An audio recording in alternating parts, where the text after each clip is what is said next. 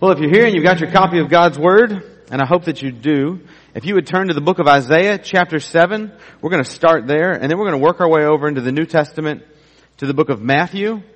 Then we're going to go forward again to the book of Galatians, where we're going to end up for the remainder of the service. But Isaiah is going to be about midway through their scriptures, and then hang a left, and you ought to stumble on the book of Isaiah. Pretty big book, you'll be able to find it. Let's go to the Lord in prayer while everyone gets settled. Father, we thank you for your Son, Jesus Christ. Lord, we thank you that the baby that was born in the manger did end up going to the cross so that we could be born again. Father, we thank you that he came once so that we could live again. Lord, we're forever grateful for your sacrifice. And Father, we pray that we would forever be grateful. And Lord, I pray that that would change the way that we act, that would change the way that we live and what we live for. And Father, I pray now, especially during the remainder of this hour, that you would feed your people. And I pray that you would use me to do it. And it's in Jesus Christ's name we pray. Amen. Well, hopefully you've turned over to the book of Isaiah. We're going to be in chapter 7. We're going to read verse 14. It's a popular verse it deals with, and you'll call the young boy's name Emmanuel. You've heard it probably 100 of times. I want to talk about briefly that particular prophecy within its context in the book of Isaiah. And then I want to fast forward over to the book of Matthew, and I want to talk about how that prophecy is fulfilled, not just in Isaiah, but it's also fulfilled in Matthew. And I want to talk about the implications of what this fulfilled prophecy means.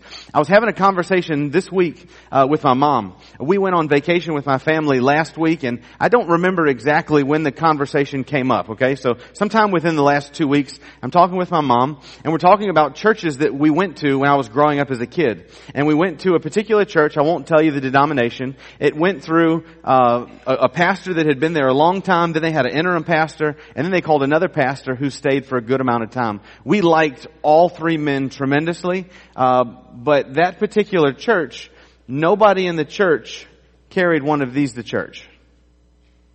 That should have been like a, what do you mean?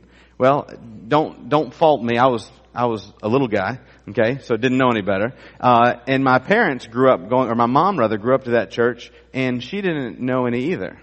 And so when the pastor preached, most of the time his sermons dealt around something about his golf game, about something that had happened that week, and he would tie in a story or two. And the church had a tradition of reading an Old Testament scripture and a New Testament scripture, but that wasn't usually done during the sermon time. And you go, well, Ma, what on earth did they talk about? Well, I've gone back and listened to some sermons from that church now, and they didn't talk about anything. They didn't talk about anything meaningful. Now listen, I'm getting somewhere. I'm not faulting this church. That's why I haven't told you what church or what denomination it was. We got to talking more, my mom and I.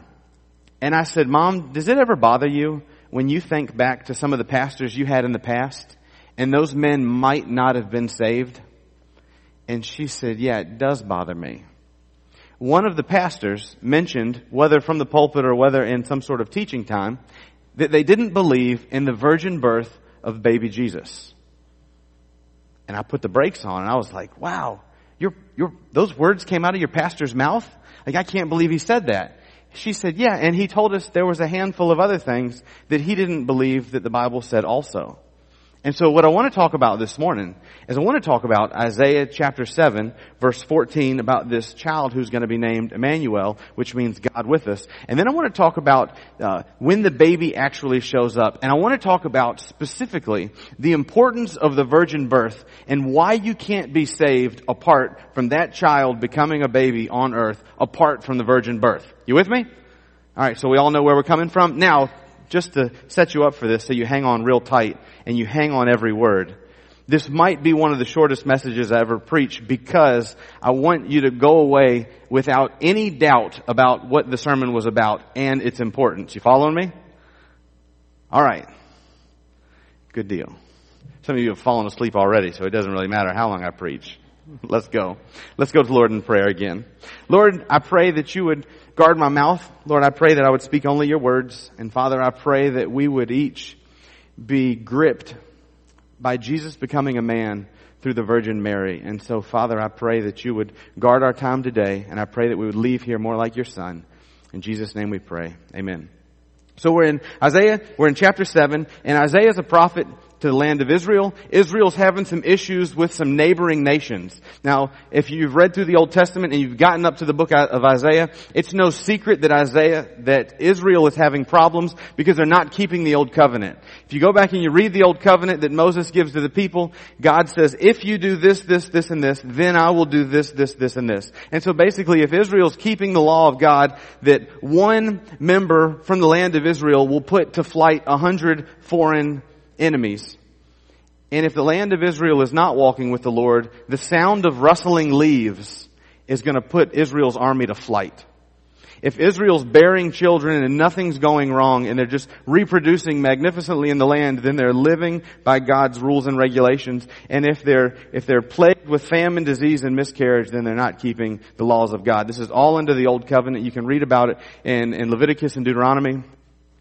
But in Isaiah chapter 7, there's a king named Ahaz that's having some problems with an enemy nation. That's the land of Assyria. Assyria is coming towards them. The king is worried about what's going on. He's got his faith, and that country's not going to do him any harm. And the Lord comes through a prophet, Isaiah, and he tells Ahaz, listen, Ahaz, ask anything that you want of the Lord, and it'll be done for you. And Ahaz plays the role of a pious individual. He's not a godly individual, but he says, "Oh, who am I to put the Lord to a test? I can't do that." And so Isaiah says, well, this is what the Lord has to say to you. And it's in verse 14. So if you won't ask for a sign, well, I'll go back to verse 13. Then he said, listen now, O house of David. Is it too slight a thing for you to try the patience of men, that you will try the patience of my God as well? Therefore the Lord himself will give you a sign. Behold, a virgin will be with child and will bear a son, and she will call his name Emmanuel. And he will eat curds and honey at the time he knows enough to refuse evil and choose good. For before the boy knows enough to refuse evil and choose good, the land whose two kings you dread will be forsaken. And so the prophet Isaiah is telling Ahaz the king, listen, you dread those two nations. There's a lady who's going to have a child. She's a virgin now. The word virgin in the scriptures means oftentimes a woman of marriable age or a woman who has not known a man. You following me? Everybody give me a head nod. I'll explain it more if you need to. All right, now you look awake. Now you seem interested in what's going on. So there's a woman who's of marriable age who's going to have a child, a real child, through normal means of procreation. She's going to name that child Emmanuel, and before that child is old enough to know right from wrong, that the kings that he's worried about are already going to have devastated him. So you're looking at about 10, 11 years or so. You following me? And so he says, through natural means, this is the sign I'm giving you. You're worried now. Your land is going to be destroyed in a short amount of time through a normal course of events that you can follow. And so there would have been a real boy named Emmanuel in Isaiah's day. He would have naturally gotten older, and people who knew about this prophecy would have been able to see his life progress and would have been able to know that they are on borrowed time within the land of Israel and the nation of Assyria attacking. Okay? So this is the immediate fulfillment of the prophecy of this. Now you flip over to Matthew chapter 1, verse 18. One of the difficulties of interpreting the prophetic books in the Bible is that there's oftentimes a near fulfillment of prophecy, and then there's a further off fulfillment of prophecy. So there's a right now fulfillment, and then there's a not yet been fulfilled element of prophetic literature. That's one of the difficulties of reading it and understanding it and figuring out exactly when the Lord is coming back, because there's elements of prophecy that we just don't know until the Lord reveals it to us. And so now you're in Matthew chapter 1, verse 18. One of the things that makes all of prophetic literature make perfect sense is when the New Testament takes an Old Testament prophecy and says, look, here it is. This is where it's fulfilled right here. That's where we can draw in pen, not pencil. So you're in Matthew chapter 1, verse 18. Now the birth of Christ was as follows. When his mother Mary had been betrothed to Joseph, before they came together, she was found to be with child by the Holy Spirit. And Joseph, her husband, being a righteous man and not wanting to disgrace her, planned to send her away secretly. But when he had considered this, behold, an angel of the Lord appeared to him in a dream, saying, Joseph, son of David, do not be afraid to take Mary as your wife, for the child who has been conceived in her is of the Holy Spirit. She will bear a son, and you shall call his name Jesus, for he will save his people from their sins. Verse 22. Now all this took place to fulfill what was spoken by the Lord through the prophet. Behold, the virgin shall be with child and shall bear a son, and they shall call his name Emmanuel, which translated means God with us. And Joseph awaked from his sleep and did as the angel of the Lord commanded him. Listen to this. And took Mary as his wife, but he kept her a virgin until she gave birth to a son, and he called his name Jesus. And so you know the story of Mary and Joseph. You see the baby in the manger, and we talk about the virgin birth frequently. But I want to talk to you about why this is overwhelmingly important for the sake of your salvation. You could say this of Jesus. Something like this gets said a lot. You could say this of Jesus and it would be very true. Jesus Christ was fully God and fully man in one person and will be so forever. Oftentimes we get caught up in statistics. Jesus was 100% God, 100% man. Some people say it was 50% God, 50% man. Listen, don't fool around with all of those things. Just stick with Jesus was fully God and he was fully man, right? Because nothing about God becoming a man makes sense if we're going to be honest, right?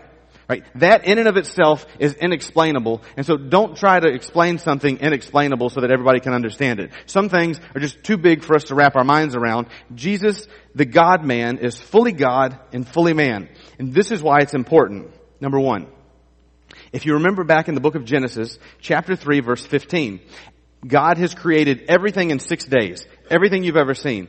Then, man and woman are put into the garden, and they're told not to eat from the tree of the knowledge of good and evil. Man and woman eat from the tree, they sin, and now their sin has separated them from God. God comes on the scene, says, why have you hidden from me? They have this dialogue. God curses the ground and he curses Satan, and then in the midst of punishing Satan, he tells Satan that the seed of a woman is going to crush his head, and he's going to strike her heel. And so the Savior of the world has to be the seed of a woman. Has to be born of woman. You following me? If anyone came to this earth and they were not born of a woman, they could not be the Savior of the world, because God said that the Savior of the world was going to come from the seed of a woman. Now you can go over to the book of Galatians. This is Galatians chapter 4. Go through all the Gospels, Acts, 1st and 2nd Corinthians. Then you're going to hit the book of Galatians. Galatians chapter 4. Galatians chapter 4, verse 5. But when the fullness of the time came, God sent forth his Son, born of a woman, born under the law, so that he might redeem those who were under the law, so that we might receive the adoption as sons. I'm going to read that first verse again. But when the fullness of time came, God sent forth his Son, born of a woman, born under the law, so that he might redeem those who were under the law, that we might receive the adoption as sons. And so this is really important. When you get into the book of Genesis and you find that mankind is the one who offended God, it only makes sense that mankind be the one who makes things right with God. Right? The offended party has to get restitution made by the one who made the offense, and that's mankind. And so it's impossible for someone who isn't born of a woman to make restitution for all of mankind. That just makes sense. You following me? Give me a little head nod to make sure you're making sense. All right, good deal. So, number 2, the virgin birth made possible the uniting of full deity and full humanity in one person. Okay? So only through the virgin birth can you have someone who's fully God and fully man. Now understand this. In order to die for the sins of man, you have to be a man. And in order to be lofty and weighty enough to die for the sins of man, you have to be eternal. And so the only way that you can be both man and eternal is if God comes to the world through being born as a child. Everybody keep giving me head nods if it's making sense. Okay. Listen to these other 2 scenarios, and I'm going to tell you why they don't work. Think about these 2 possibilities. God creates a human being, and he descends to earth without any human parents. He's not human. If God just comes to earth without any human parents, he's not human. He has to be the seed of a woman. right? You can't create something new and then that die for the sins of all the other people. It's got to be one of the people who die for all of the sins. Okay? And listen to this. And then it goes even further. If this were to happen, you wouldn't be able to see his humanity. When Jesus lived his life on this earth, people would be like, hey, that guy didn't have any parents. He's not one of us. He wouldn't have any credibility. And then listen to this. He's got to be a descendant of Adam's fallen race. Because it's Adam's race that has the problem. By the way, we're all part of Adam's race, just for the record. This other possibility. What if God brings him, that's the Savior, through two earthly parents, through natural means of procreation, and then at some point in that young child's ministry, he becomes divine? What about that? You would go, no way, no how. Because if that happens, if two people procreate by natural means and they have a child, he doesn't get to become divine because now he has inherited sin as a result of being born through means of natural procreation. And so the way that you get someone who is fully God and fully man is that the Holy Spirit comes upon a woman, a virgin, and she has a child with God as the child's father. And it's a miracle. And if we're going to be honest, it's mind-blowing, and it doesn't make a bit of sense. But nothing about someone coming to earth and dying on your behalf, taking all of your sin, all of your shame, all of your punishment, none of that makes any sense either. And gang, I want to tell you that there was a real virgin named Mary, and she had a real betrothed husband named Joseph. And the Holy Spirit came upon Mary as a virgin, and she had a child whose father was God. That's a true story. It's not just a fable that we read at Christmas time, but it's a fact. And your salvation rests in that fact. The next one. The virgin birth makes humanity without sin possible because our sin is passed down through normal means of procreation. Now, I did get the horse in front of the cart a little bit, but by means of normal procreation, when you go back to the book of Genesis, in the book of Genesis, man is created in the image of God. And everything is perfect about Adam and Eve. And then Adam and Eve, after they sin, they have another child. They have Cain and they have Abel. And the scripture says this. It says that the man and woman came together and they had a child in their own image.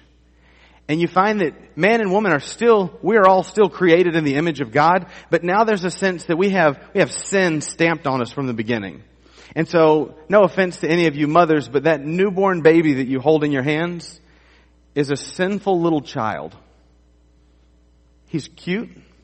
And as far as we're concerned, by earthly standards, he's innocent. He's done no wrong to us. But in God's eyes, he's already has sin on him.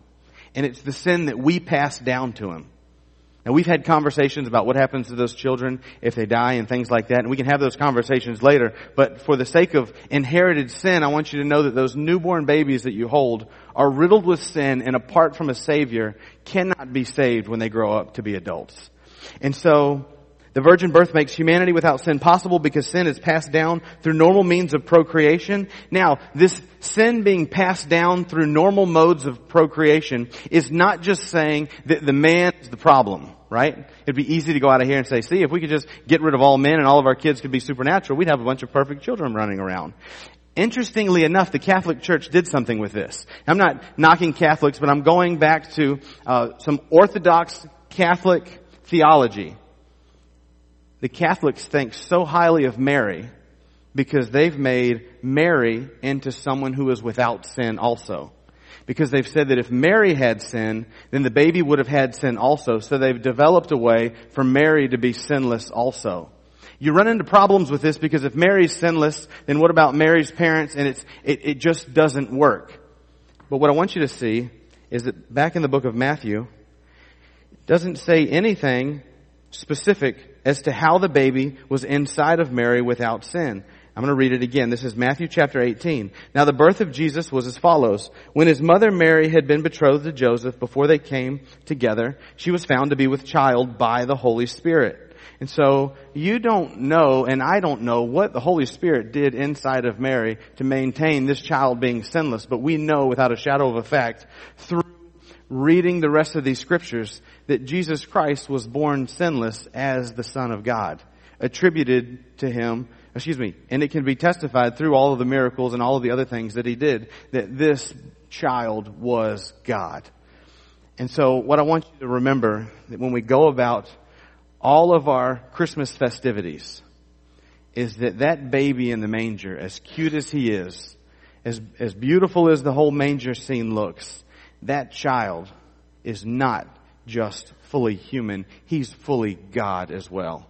And that baby was worthy to be worshiped by all of the shepherds that came by. That baby was worthy to be worshiped by all of the kings that traveled all of that distance. And without that baby being fully human and fully God, you and I are still dead in our trespasses and sins. And so what I'd love for you to do when you go throughout the rest of this holiday season is when you see the manger scene, talk to your kids and your grandkids about how important it is that that baby is God, and how important it is that that baby is not just God, but he is our King, and he has put demands on our life that he expects.